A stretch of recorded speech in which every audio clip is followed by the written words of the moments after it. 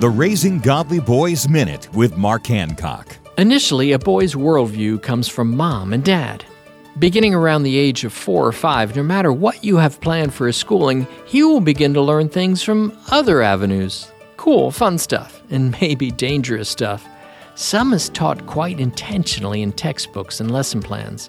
Other worldviews and attitudes come from friends, relatives, the kid down the street, and the many screens he'll come across in the decades to come. From teachers, grandparents, coaches, much of it will be good stuff. What a gift that is to your son. But what about the bad stuff? As much as you would like, you can't stop it all. That's why your son needs to develop his own personal faith and convictions. And that's another reason to visit Trail F USA or RaisingGodlyBoys.com. Find free resources to help you at RaisingGodlyBoys.com. RaisingGodlyBoys.com.